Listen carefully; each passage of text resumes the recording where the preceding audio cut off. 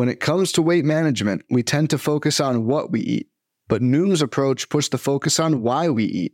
That's a game changer. Noom uses science and personalization to help you manage your weight for the long term. Their psychology-based approach helps build better habits and behaviors that are easier to maintain. The best part? You decide how Noom fits into your life, not the other way around. Sign up for your trial today at Noom.com. That's Noom.com to sign up today. You're listening to Wins Above Fantasy, part of the Pitcher List Podcast Network, with Van Burnett and Steve Gisueli. Welcome back, everybody. It is Wins Above Fantasy, episode 78. November 3rd, Steve. I'm out in Arizona, but unfortunately it is not for first pitch. I am desperately close, but out here on a work trip and got to get back for another commitment. So we're way far away from each other right now, but got a great show lined up talking about the little Halloween theme. Trick or treat, was it legit in 2022?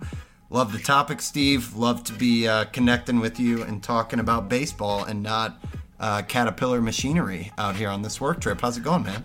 Yeah, it's good, man. I know we texted, just talking topics and figuring out logistics since you're, a further time zone away and it being the off season and whatnot. But I really meant to give you a much harder time for you being in Arizona during first pitch and not going to first pitch or just catching a fall league game, whatever, go see your boy Jordan Walker, who's hitting a home run like seemingly every night now. I'm going to have to, I'm not going to let you live this one down, but, understand that life gets in the way sometimes, especially when we have to scramble to record a podcast here.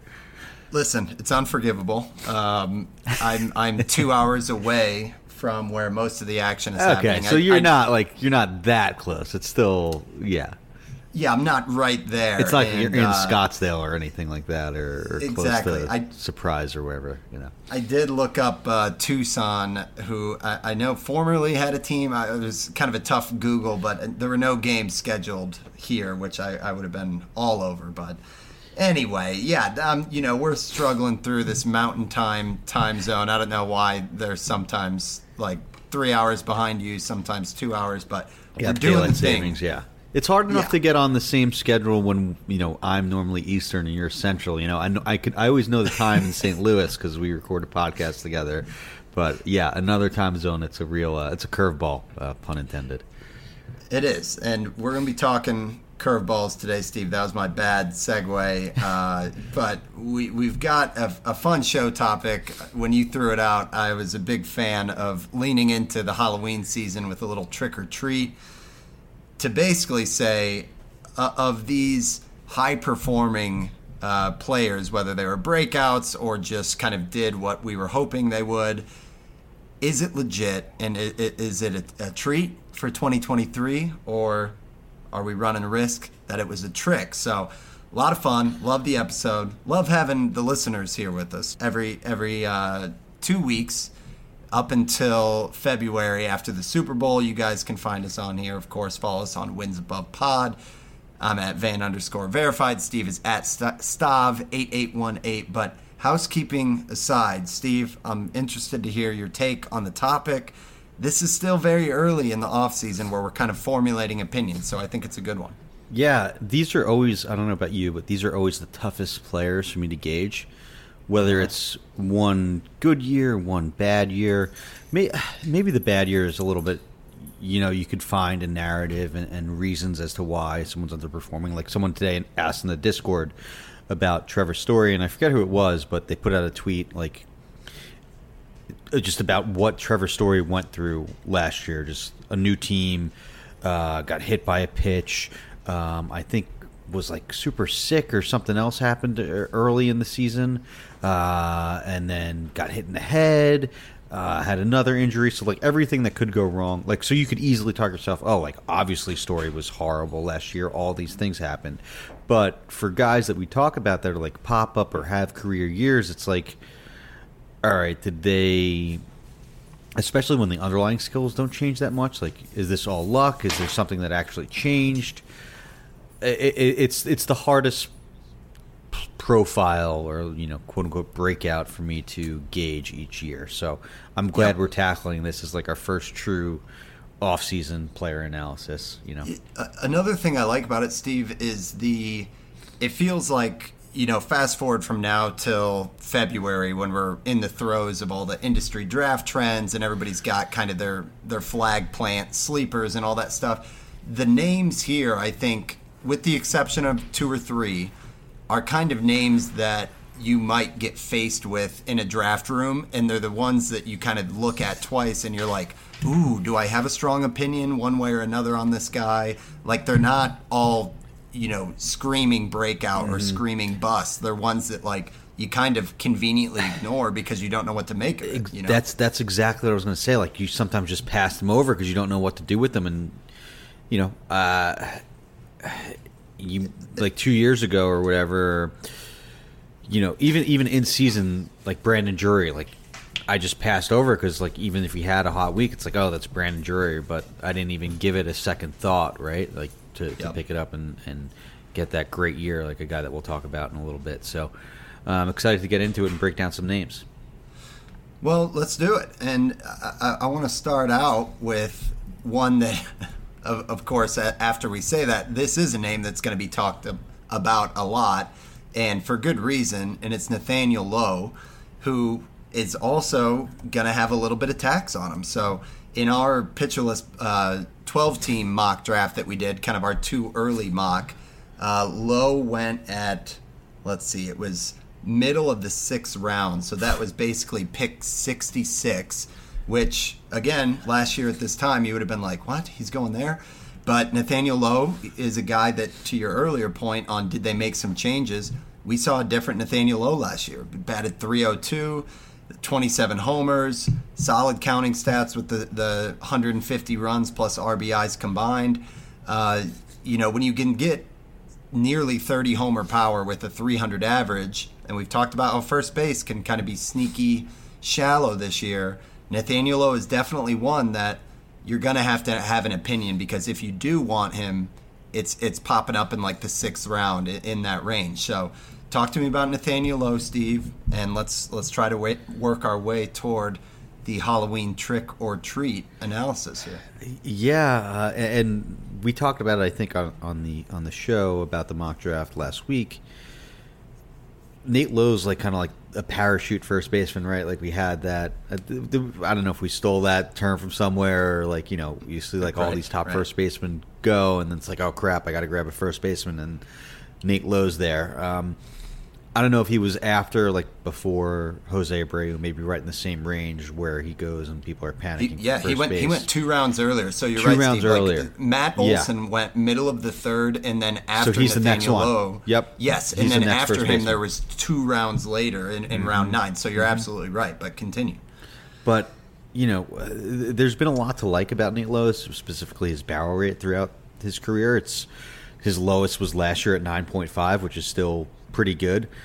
This year was up at 9.9%, which is a 68th percentile barrel rate. So not bad, but he paired that with an 89 percentile max exit velocity, 75th percentile hard hit percentage, and it's going to lead to the good numbers that you see this year. Mm-hmm. What changed, or what you would, I think, look at to say, hey, this is a treat, not a trick, is the launch angle. That was a problem in 2021. He had a 5-degree launch angle. So despite him hitting the ball hard last year, there just wasn't a translation to power. And I think he had he had 18 home runs and a 264 average. So for first base, very middling. Bump that up to the 9.8% of this year, or 8.2% of this year. That leads to a 27 homer, 302 average, sort of a breakout there. And it's backed up a bit too. The XBA was 275, so sure, that might be a little lucky, but it doesn't scream that, oh, this guy should hit like 250. easily still take Nate Lowe's Yes. season if he hit 275, right? Yeah, I think that's when I'm looking at the broader landscape for first baseman, it seems like, you know, you're going to be able to get the power, right? Like if you wait, you're going to get a Rowdy Tellez who, you know, should be like a true 30, 35 homer guy. The trade-off is the average is plummeting. So even if Lowe does round out as like a true 270, 75 guy, that's a big difference if he's 30 homer pop.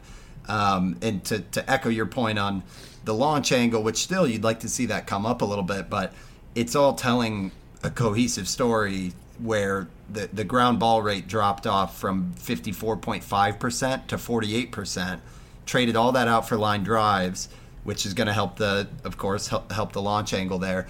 But then when you look at his run value against pitch types, the slider, he had a positive 14 run value in 2022. And in 2021, it was just a 4. So he raised that significantly. What that means for actual numbers is he batted 219 against sliders in 2021, batted 330 against sliders last year. And so it's a slider league, so if you're going to make an improvement on a pitch, that's a great one to do it on, right? Yeah, and it's one where, you know, that they're hanging in the zone. You can kind of, you know, golf ball those or at least do some line drives that'll help the batting average. So overall, I mean, it's really tough to quantify like the draft day, like what round and how soon is too soon. But I think we're kind of leaning toward this being a treat. Yeah, and I think it's an okay move to make. Hey, if you miss out on that Olsen tier, like, you know, is for you. I know they went 2 rounds separate in a 2-round difference in the mock draft, but Abreu or Nate Lowe. I know Abreu still is a free agent, and who knows where he's going to be and is older. But who are you going with there? Yeah, I mean the lineup context will be interesting there. For Abreu, I think it's like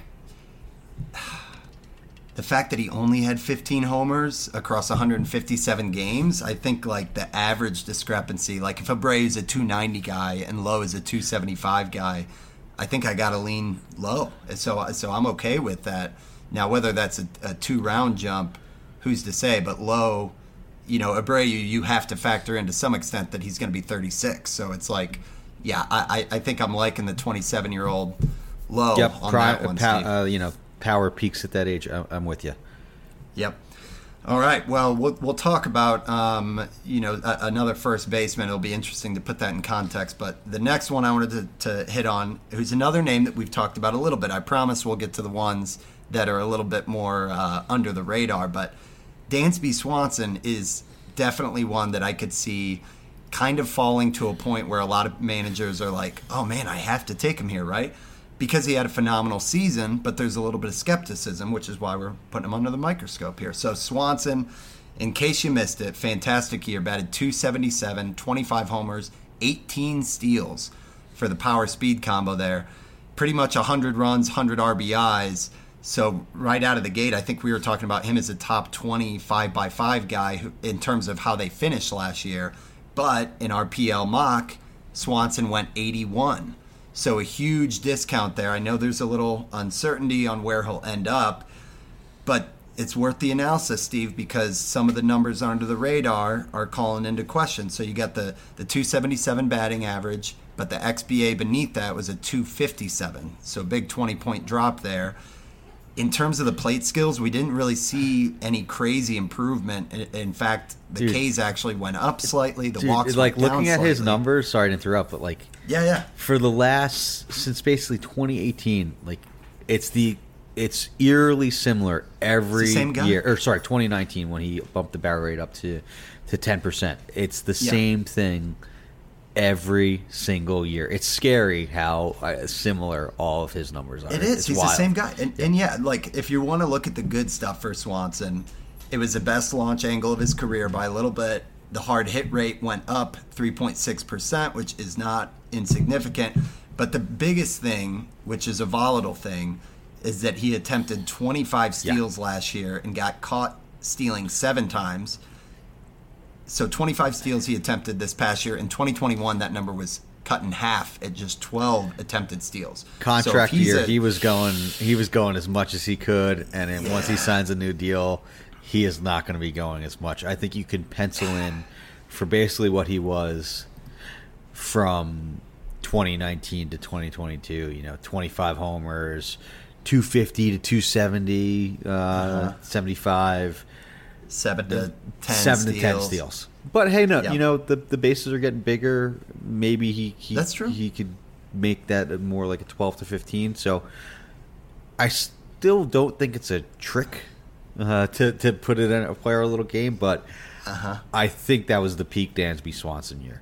But I still think he's a really good shortstop for fantasy. So it's at least baked in on our too early mock here where he went 81st overall. So let's just play the game real quick because, let's see, after Swanson, huge 3-round gap until Carlos Correa went, but O'Neal Cruz and Wander Franco went right next to Swanson.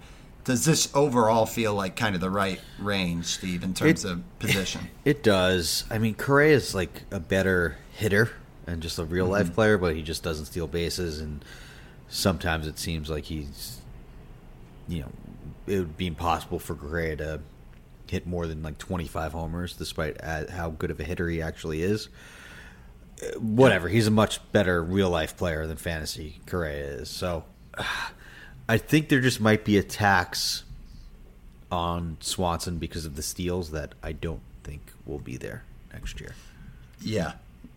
I think as long as the discount is baked in, we got to see where he ends up, right? 'Cause Yeah, I think for sure. The If counting stats are such a big thing. If he signs back for with him. the Braves, like the cost might go up just because lineup context. He's going to lead off for one of the best lineups in the league.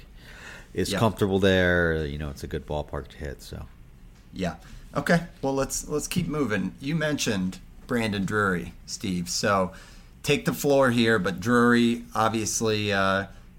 He was kind of certainly a first half all-star, but pretty much a breakout throughout the whole year. When you look at the final line, 28 homers, batted .263, good counting stats, and at a tough, shallow position again.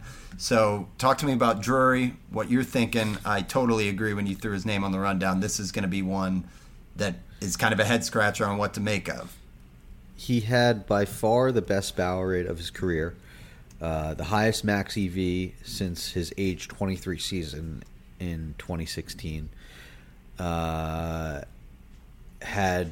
the best walk rate at 6.7% since 2018, which was just a limited number of plate appearances here, and just 86 plate appearances in 2018. So there's a lot under the hood that show it's legit. It's definitely easy to write off. Oh, hey, it was his age 30 season, sort of out of nowhere, and easy to sort of gloss over. But I mean, a 10.4% barrel rate after he barely clipped 9 one year in 2019, and I don't think that he's this 260, 800 OPS guy, but I think he might be sort of what the X stats saying, like a 240, 420 slug, maybe a 750 OPS, which is a fine corner. It just might be, depending on cost. I buy him as a useful corner infielder, I guess, is my long-winded way of saying that. I wouldn't just write him off. Like, I think Brandon Drury is a useful depth piece. Maybe not in a 12-teamer, but in a 15-teamer for sure. Yeah, and again, I think you're seeing the discount here. If it reflects our mock draft, he went 151 overall, which in a 12-team was, let's see, what round? Middle of the 13th round. So you're not being asked to sign up for what he did last season overall, which is probably correct because he had a pretty rough second half. And I know we always talk about the pressing. Mm-hmm. There was clearly some weird stuff going on at the Padres in general. But yeah, first half with the Reds, an 864 OPS, and then the second half with the Padres, a 725 OPS. So a massive slide there. Maybe a cheap way of doing it is to sort of cut the difference. I know Cincinnati's an amazing place to hit. San Diego is not, and basically everyone that went there besides Manny Machado this year really couldn't hit. I mean, even Juan Soto wasn't Juan Soto in San Diego. I think Josh Bell hit like under 200 from the trade when he had a great first half. So maybe not knock him as much as you would think for that second half in San Diego. I'm assuming he's a free agent this year. Yes, he is. So again, I guess we'll have to see where he ends up, but could be an interesting name for sure for a team to take a flyer on him. Yeah. I think as long as you're signing up for, 20. I mean, assuming he has the playing time, 25 homers. Yeah, that might be on the high end. 800 OPS. Yeah. I mean, he went on the bench, 18 in the first half. I guess that was with Cincinnati. So yeah, it's tough, but. Okay, so I think that one is a trick on the overall final stat verdict line. trick for him. Trick. Yes. Okay. Let's talk about a first baseman and Christian Walker, Steve. So we've talked about Drury, eligible, Nate Lowe. Christian Walker is just kind of this oatmeal graduation because I think he's going to be kind of a sleeper name, kind of like we saw with C.J. Cron a couple years back. Walker, man, 242 average, 36 bombs. Couple steals for good measure, and 84 runs, 94 RBI, even with Arizona. So there's a lot to like with Walker. I think, beneath the hood, when you look at the barrel rate at 11.5%, pretty much doubled from what he did the year before. The XBA on top of that 242 average was a 257. So now you're looking at a guy who potentially could even contribute an average if things fall his way, who's a 35 homer bopper hitting right in the heart of an order. What are your thoughts on Christian Walker here, Steve? I think there's some optimism. Oh yeah, absolutely. I think this is an easy treat for me, especially after being so in on him early last season and being hesitant to pick him up in a lot of leagues when I should have just listened to my own advice. But we talked about how the batted ball metrics in the first half, despite him having some good power numbers, that he was getting unlucky, especially with balls in play. He had just a 204 average in the first half, but in the second half he hit 285. So wow. He had 14 homers in, 80 less plate appearances, 73 less plate appearances. It's like a league-winning second half. There. Yeah, he still had 14 homers compared to the 22 in the first half, so the pace was right on there. Maybe not exactly with the power, but pretty damn close. So, that's just a monster second half, and I think that's sort of more of what he was. It made up for what he deserved, right? Like it kind of split the difference, and I just think Walker has a great profile. There was clearly something going on that he fixed mechanically from 2020 and 2021 when he had just that 6.4% power rate, and then it was back in line with 2018, 2019 when he was this, useful fantasy power asset from first base. Like he had 29 homers in 2019 and was sort of this popular breakout pick. And didn't really follow through in the shortened season and in 2021. But this year, it all sort of came together. And, he, on top of that, he had the best, plate skills-wise, plate discipline numbers of his career. He struck out under 20% of the time, walked over 10% of the time. Like, if he had any batted ball luck in the first half, like, this is, like, the top, like, everyone's like league-winning first baseman, right?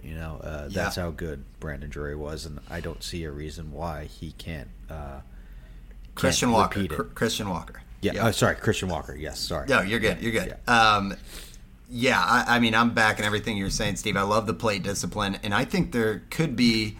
I mean, this is a little speculation, but hear me out. 2019 and 2020, the hard hit rate was around 49%, which is markedly higher than it was in 2021 and this past year. So there might even be room for improvement, especially when you consider that in 21 he dealt with an oblique issue where he went on the IL more than once.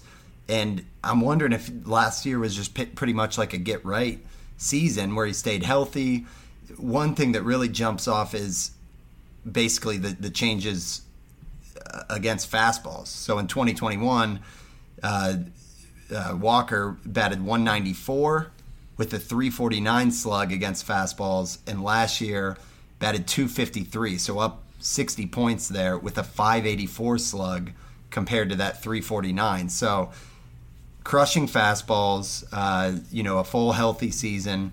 And yeah, like you said, I mean, if it's something where his average can even come up a little bit, man, this is an absolute steal. And in our draft, let's see, he went 120 overall. So that was after a guy like C.J. Cron, where I'm kind of thinking maybe this is the new C.J. Cron, and we shouldn't be taking him after. What are your thoughts on that? I totally agree. I'd much rather have Christian Walker than C.J. Cron, despite that Coors Field bump. We saw maybe that's some recency bias with how bad Cron was in the second half. He did start out on fire. Who knows? Maybe there was some injury or something bothering him that was going on there. But I think cost inclusive and just looking at like the underlying metrics, like Christian Walker is, his Statcast page is bright red, just all around the board. So. I like Walker a lot. I think he could be a great value in 2023. It's a treat. The verdict is in. So on to the next hitter and our final hitter. It's one we've mentioned, Steve, but I think it's also one that, again, will be kind of a tough one to make sense of, and it's Andres Gimenez with the Guardians, who had a great season, batted 297. I love the 371 OBP and even a 466 slug. Translated on the back of the baseball card, 17 homers, 20 steals, offering the speed there. It's the counting stats that really kind of held his overall rank down, just 66 runs, 69 RBIs, because he was kind of just stuck in the middle part of that Guardians order. I'm shocked that he didn't move up with his speed and his ability to get on base, but maybe that's where some upside is. However, you got to pay for the speed. As we all know, he went 90th in our mock draft. Mm-hmm. So this is one where I'm really curious, Steve. I don't have my mind made up, but I think there's enough to be excited about. I just don't know how that translates to, when you're going to kind of hit your 7th, 8th round draft pick to somebody. Yeah, it's a tough one. These are tough profiles to gauge. Just whenever it's propped up by the steals, kind of like Swanson is this year. It's hard to be like, all right, am I just paying for like an empty steals guy? Is this just like look nice because he had 17 homers and 20 steals? What do I do here? That being said, I think I'm gonna lean more treat on this one. The plate skills are good and good enough. He improved on the strikeout rate this year, upped his walk rate a little bit. So sure, yeah, a lot of that OBP is in that 297 average, but he seems like a guy that has a good hit tool, right? Like, I don't think he's going to bottom out and go back to that, 218 average that he struggled with in 2021, his first year with Cleveland. You saw it with the Mets when he first came up. He had 263 in that shortened season and looked, you saw the upside with that hit tool and some decent pop, and he got 8 steals that year in just 50 games. So this was kind of like the proration of that first year with the Mets, maybe with a little more power than you could have even expected. At age 24, he's kind of growing into that. Has a decent max exit velocity, 61st percentile, right? He's at that 109, that's more than enough raw power, right, for sure, to back up those 18 homers or 17 homers that he had. So I think this is a good one to pay up for. I know that you could kind of poke some holes and see that the average exit velo and the hard hit percentage isn't great, and neither is the barrel rate. But I don't think you're going to get that from this like just profile of a guy, right? Like if you're just looking at that with at the 5'11" second baseman, I don't think you're going. It's kind of like fitting a square peg in a round hole with that profile. So 15 homers, 20 steals with like a 270 average is kind of like a floor. I like it. Yeah, I think the steals are legit. If you look kind of just simply at his games played throughout his career with his stolen bases, it's pretty much all tracked consistently to be a 20-plus steals guy. He's super efficient on the base paths. Again, I think there is some room for him to slide up in the order. It's the pop where I don't know that I'm buying that he's like 17 homer type of guy, but I think if you are looking at him next to a Tommy Edman, for example, which might be a popular comparison, I think it's reasonable that there's a little bit more pop, 15 homers, maybe up to 25 steals, probably around a 275 average. And yeah, I mean, I think that at this spot in the draft, that's kind of a good way to go. It's just the one thing that worries me a little bit is there is a lot of whiff in his game to only have a 20% strikeout rate. So I wonder if that might have a little bit of regression and pull down the average. But I think if you bake that in and don't count on him being a 300 hitter, I like it. I don't think I'm going to be necessarily targeting Jimenez, but if my drafts are shaking out to where I really need speed, and that's obviously a positional need, I don't think I'm going to run away from it, you know? Yeah, and this is kind of like dumbing down the analysis here, but like how many guys that have 20 steals had an 837 OPS and a 140 WRC plus, right? Like when you look at like your 20 plus steal guys, like a lot of the times you're talking about like, okay, is this guy going to be able to hit enough to like keep his everyday job and like have an OPS over 650, right? Like he had an 837 OPS last year. That's pretty rare from like your speed first guys, which kind of what Jimenez might be, but I think he's a better hitter than most. So I think I might be targeting him a bit next year. Okay, some potential target. I mean, that also is a good pitching spot of the draft as well. Sure. You know, I know that I don't have to convince you on that. But yes. Yeah, that overall though, I think we're at least in the middle, if not calling it a treat with Jimenez. So that kind of rounds out the hitter side of this, Steve. And we got a nice slate of 5 pitchers we're going to get into as well. But first, we're going to take a quick ad break, and we'll be right back. Fads come and go, and nowhere more than in the world of weight loss. That's why Noom has created weight management programs that are made to last. Noom uses science and personalization so you can manage your weight for the long term. Their psychology-based approach helps you build better habits and behaviors that are easier to maintain. And they help you understand the science behind your eating choices and why you have those cravings. Noom's personalized courses are easy to follow and will help grow your confidence with tools you can put into practice on day one. The best part? You decide how Noom fits into your life, not the other way around. And based on a sample of 4,272 Noomers, 98% say Noom helps change their habits and behaviors for good. So stop chasing health trends and join the millions who have lost weight with Noom. Sign up for your trial today at Noom.com. That's Noom.com to sign up for your trial today. All right, Steve, I'm dying to talk about a player who has basically been a bit of a gamer cheat in my home league for the manager who's always winning.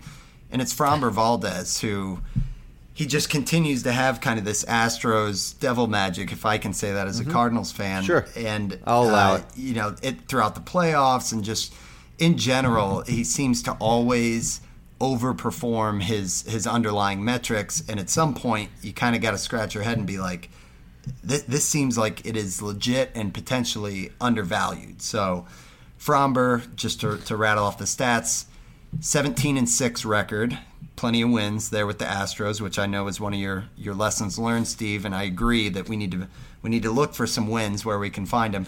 200 innings pitched, 194 Ks, a 2.82 ERA, and a 1.16 WHIP. So a phenomenal year for Valdez. I think what probably jumps out first for us is that the K rate isn't as high as some of the names that he's being drafted around.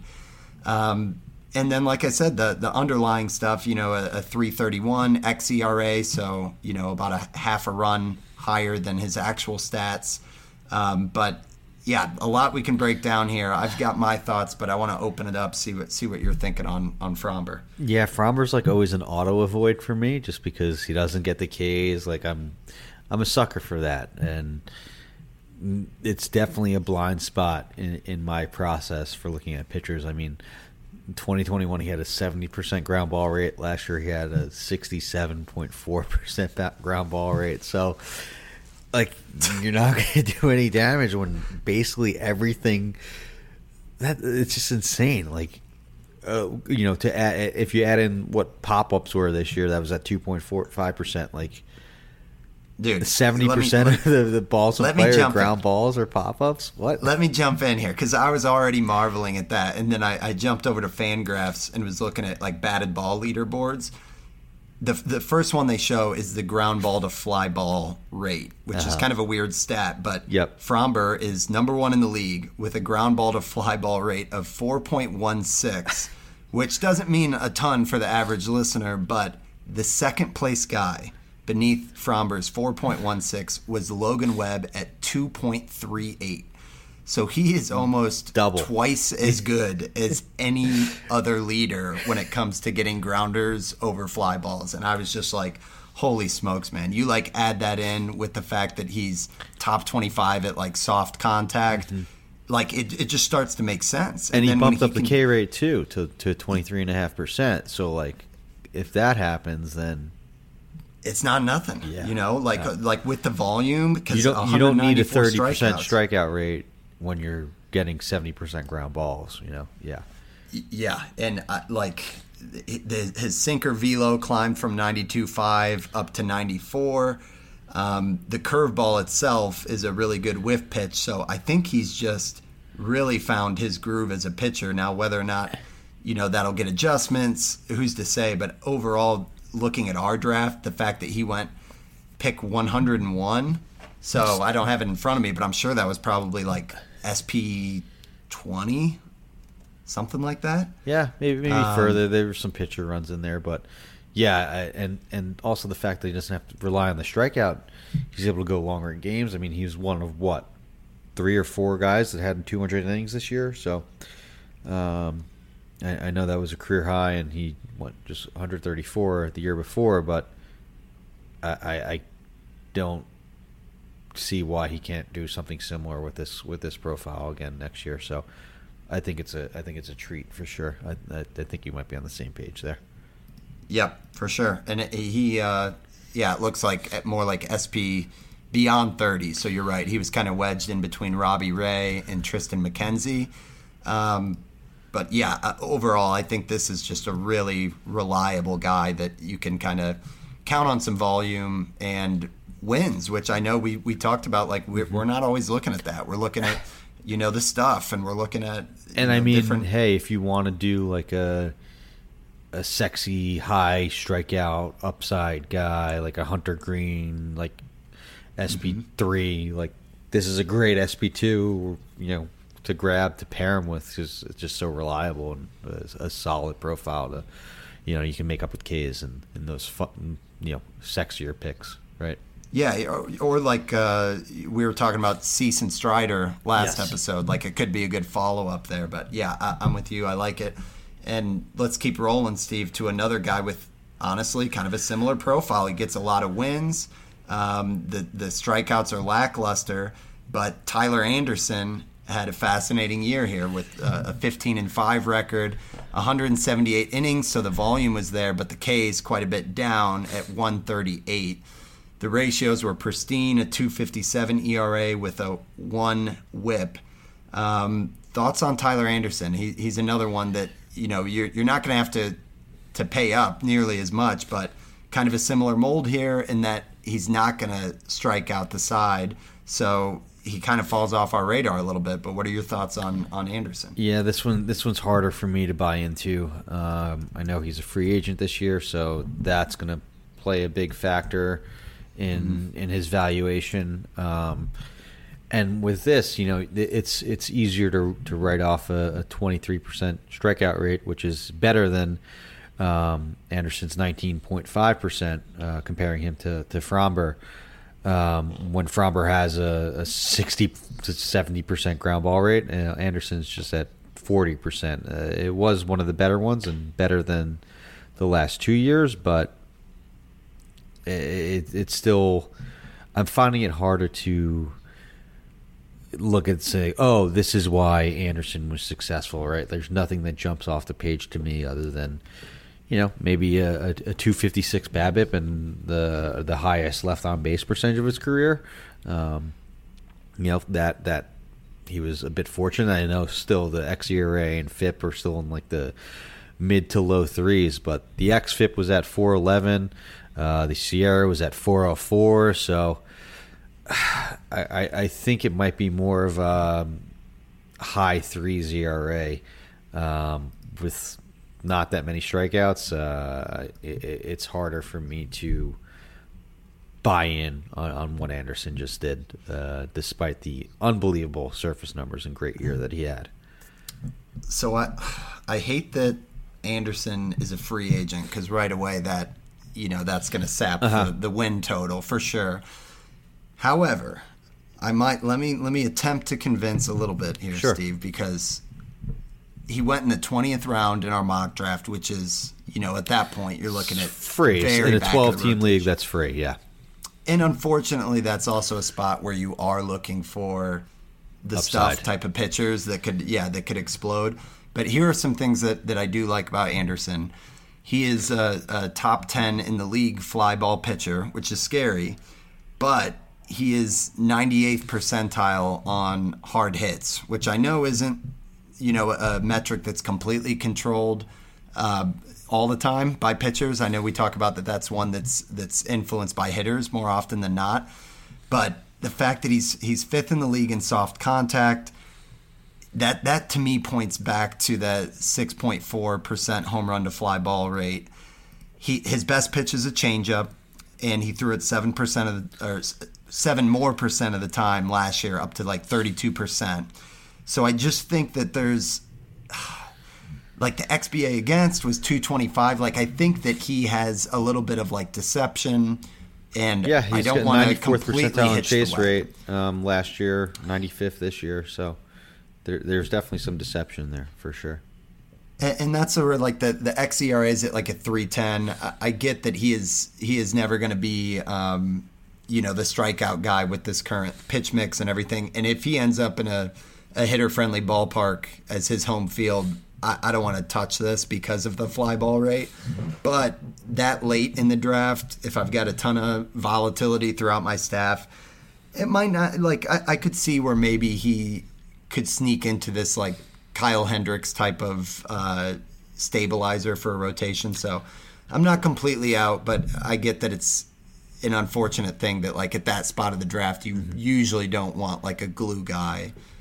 So I hear you on all the concerns. I just thought it was interesting that the combination of him being such a fly ball pitcher with such a an ability to induce soft contact, it seems. Yeah, despite the low K rate, all of the hard hit metrics and batted ball metrics are really good.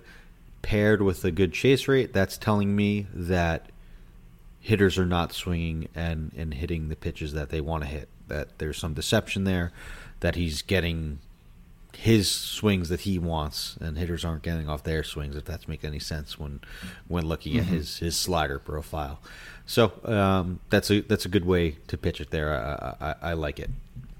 Yeah. So closing note on the soft contact is he was number 5 in the majors, and then the names, that top 10 list is Chris Bassett, Sandy Alcantara, Julio Urias, Justin Verlander, Tyler Anderson, Shohei Ohtani, Max Fried, Joe Musgrove, Quintana, and then Michaelis. So it's definitely saying, like, I hope he's Quintana, you know what I mean? That type of a mold, but it's just it's good company to be in, but maybe it was, kind of a, who was, I'm blanking on Phillies, Ranger Suarez type of thing, where it's like, how much can you bank on the soft contact and everything? So, okay, well, the next one that I wanted to look at, Steve, was Alek Manoah. And Manoah is again of this mold that you can count on the volume. There's a wins total with Toronto, but the strikeouts aren't quite the same. 196 innings, 180 Ks, a 2.24 ERA, a .99 WHIP.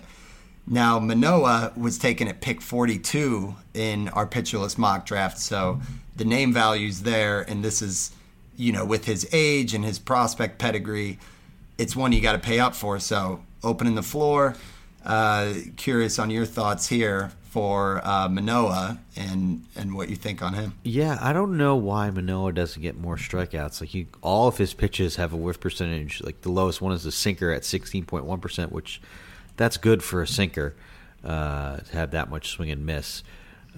His two other ones are above 20%. The slider up to 32%. So he gets a lot of whiffs. It just they're all strikingly low put away percentages. So. Mm-hmm. I'm wondering if there's like some strikeout upside, if there's like some sequencing or just like some tweaking that he could do, to get that K rate to go up, because everything else, and you watch Manoah and he's an ace, and last year, despite not having a strikeout per inning, I would still consider him a fantasy ace. Like he was that good. But I think that, if he could sort of pair the lower walk rate that he had this year with even just 2021's strikeout rate of 27%, like that would bump Manoah into like, okay, now he's like being, on the question of being a top 10 pitcher. And if he's not drafted as like a top 20 pitcher, I know he has some name brand and a lot of people like him, and it was a really low ERA at 2.24. So I just think that there is some strikeout upside, and he could take that next step. And if there is any bit of a discount, if like people look too much into that the lower strikeout rate for an SP1, I think it's a great back end buy as your SP1 if there is any discount there, but there just might not be because the surface numbers were just so good. Yeah, the surface numbers are gonna have him, up there, but I don't know if when draft season settles, I am curious if he will be going this high. But that said, yeah, I mean everything you brought up, Steve, is like the slider is really what had dropped the most as like a put away pitch from 21 to 22. So that this would be a good one to read, like a deep dive, on everything going on with Manoah. But yeah, I mean, 6'6", the extension is great, which is why you can't put too much stock into the fact that like his fastball is only 94. I think that plays up quite a bit with his length and everything. So I like it as the player himself. I did put here, I'm curious, knowing that basically Fromber is going 60 picks later. I mean, what's the argument there? Just that Manoah is going to take that step forward on strikeouts and be at least a strikeout per inning. That's what you would tell yourself, yes. Okay. And just watching Manoah, like, he has the and it's probably biased, but yeah, he's more of the prototypical ace than like a ground ball master, right? Like he has the stuff to be someone that strikes out at least someone once an inning, like a 9K per 9, right? Yeah, the 26% whiff rate on a fastball, like that.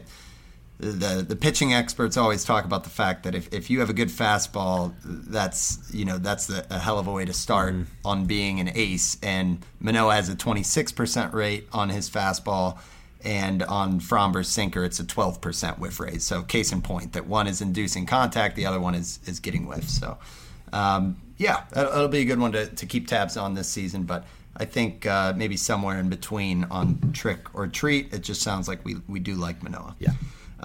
Steve, talk to me about Martin Perez. This is quite a drop on the draft board from Manoah, but certainly great volume with the 196 innings, 169 Ks. Another guy with a sub-3 ERA on the season at just 289. But, and it's a big but there, the whip of 126. This is like the reverse Aaron Nola of low ERA and high whip, which causes some questions. What are your thoughts on Perez? Yeah, it's like he just kept up that first half from Boston last year. And, I'm sure Nick's read up. It was a Vargas rule that kind of lasted the whole year. Maybe we need an update to a Martin Perez rule, although he really didn't have that sort of major drop-off that he had, at least in 2021 with the Red Sox, when I think he was like left off playoff rosters despite, his great first half. And the numbers showed it too. He finished with a 4.74 ERA this year. He still kept an ERA under 3, like you said. This one, it's like Tyler Anderson, just kind of worse for me. Like, Anderson has that elite walk rate. Perez isn't, horrible, but he's more, 8.4%. That's close to league average. I think I'm buying like the ERA indicators here: an xERA of 3.59, FIP of 3.27, xFIP of 3.80. This is more, a good streamer / Toby for me next year, back end guy, and I think you can carry over a Vargas rule and just sort of wait for the shoe to drop next year. Although Texas had some success like with these older veteran pitchers, so hey, maybe there's that. He is a free agent though this year, so we'll see where he ends up. Yeah, you took the words out of my mouth when you said he's the Toby, because it does seem like that. The one weird thing about Perez is it just seems like he always has a month, where it's like it just complete showstopper. And the K's will climb up sometimes, 7 strikeouts in 6 innings versus the Red Sox this year, 7 and 6 innings against the Mariners. So he'll have a month where he's like 4-0 with a 1 ERA, but it does seem like it happens early on in the season, so maybe just try to ride and stream that. But overall, I don't think we can expect anything close to a 3 ERA for someone with this profile, and it just doesn't seem like he has, like you said, the control, or it's not like a clear fly ball or ground ball pitcher. It just seems like there's been quite a bit of good luck when you look at some of the X metrics next to everything. So I don't know. I mean, beyond just the obvious that this one is a trick, at least on the stat line, if there's anything to add there. I mean, pitcher comps, Brad Keller, it sounds like that. That sounds exactly like what it is. Maybe I'm missing something, but I don't think I'm going to be too upset if I miss out on another Martin Perez year again if he repeats. So. Okay, let's end with a more exciting one. Yeah, I'm excited about this name. Luis Severino, who was exciting last year. He was kind of in that, Syndergaard pack of like injured former ace studs and what would happen with him.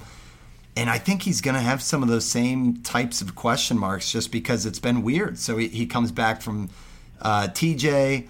Then he has a weird season after he gets some run with a lat strain, hits the 60-day IL, tough postseason outings. But overall, I think the glimpse we saw of Severino in 100 innings was solid. The 3.18 ERA, the 1 whip, and over a strikeout per inning is probably enough. That some of the velo looked really good, Steve. I think there's reason for excitement here. I think this is much more just about like how far you turn the dial on confidence. Yeah, I think the only thing sort of holding Severino back was the fact that they just need to ease him into 100 innings. I think that was probably their target. I know that there was an IL stint and he got put on the 60-day and didn't want to, but I really think the Yankees just had this number in mind and wanted to keep him around 100. And I don't blame him. You're looking at his year log on Fangraphs, it's like 6 innings, 8 innings in the playoffs, 12 innings, and then you have to go back all the way to 2018 for when he had 191, and in 2017 he had 193. So really heavy workloads then, and all that injury. But he was a Cy Young candidate in those years. So I really think it was just a matter of the Yankees just watching his innings, and now that he has 100 under his belt this year, I think it'll be sort of all systems go next year. And like you said, everything under the hood looked really, really good. A 28% strikeout rate, just 7.4% walk rate. Like, this looks like the Severino that we saw, maybe not in 2017 when it looked like he could win the Cy Young. Maybe, I know 2018 was still really good, just a little bit toned down, but that was still like a top 20 pitcher. And I think Severino, as long as the innings are there, and I think now he has shown that he could for 100,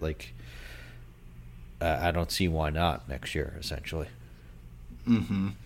Yeah, it's going to be his age 29 season. I think we got to remind ourselves that, he's not 35 years old just because it seems like it's been so long since he's been, it's almost like a Corey Kluber type of thing of the last time he was an ace. Mm-hmm. That said, this price is a little bit, it's not nothing. He's one pitcher after Tyler Glass now. A name that goes near him, Steve, that we kind of like is like a Tristan McKenzie. If you had that side by side, put you on the spot a little bit, would you lean Severino over McKenzie? I'll go Severino there. I know it's a tough one. It's close, but I'd go Severino. Yeah, I think I agree. And again, the velo is up there. It wasn't, like you said, 2017 years, but it's still excellent at 96 and change. Yeah, really encouraging coming off all of those injuries for sure. Yeah, so he's using the changeup more than he has in the past. It does get some whiffs. I think, this one is one that I'm definitely on board with. I'm really curious to see where his ADP lands. If we can get a little bit of a discount because there's so many good pitchers in that range, that would be amazing. But I think it's probably going to have to be around pick 100. That's the good range to take pictures, though. That if someone McKenzie goes, I'm cool with taking Severino, having a target there. Yeah, absolutely. Okay, so that rounds us out, Steve. I know it was kind of a lightning round on a lot of these names, yes, sir. But this is great. Now you off watching the playoff baseball tonight? Yeah, Phillies are already. They just look like the team of destiny, man. I think the World Series will probably be over next time we talk, but they're up 4-0. Harper homered. It's just crazy how it just seems like they can't lose right now. But it's been a great playoffs, and excited for these last few games in the World Series. Yeah, for sure. It's just it's cool to see Harper having his moment. For sure. I'm always down for a little cheer against whoever's playing the Astros, so that too. But it's this is great, man. I know we'll be back on in a couple weeks. I think you and I might have our Nick Pollock Hot Seat podcast. Yep, I'm in doing between that time. My bold predictions recap, so maybe we could do that as a tentative next show topic. There, love it. So yeah, absolutely. Yeah, and talk about some different names there. So all right, folks, that rounds us out for episode 78. Thank you guys for tuning in. All off season, you guys can email us winsabovefantasy@gmail.com. I'm Van. You can find me on Twitter @Van_verified, and Steve is @Stav8818. As always, guys, thanks for talking baseball with us, and enjoy the World Series. Thanks for listening, guys. Later.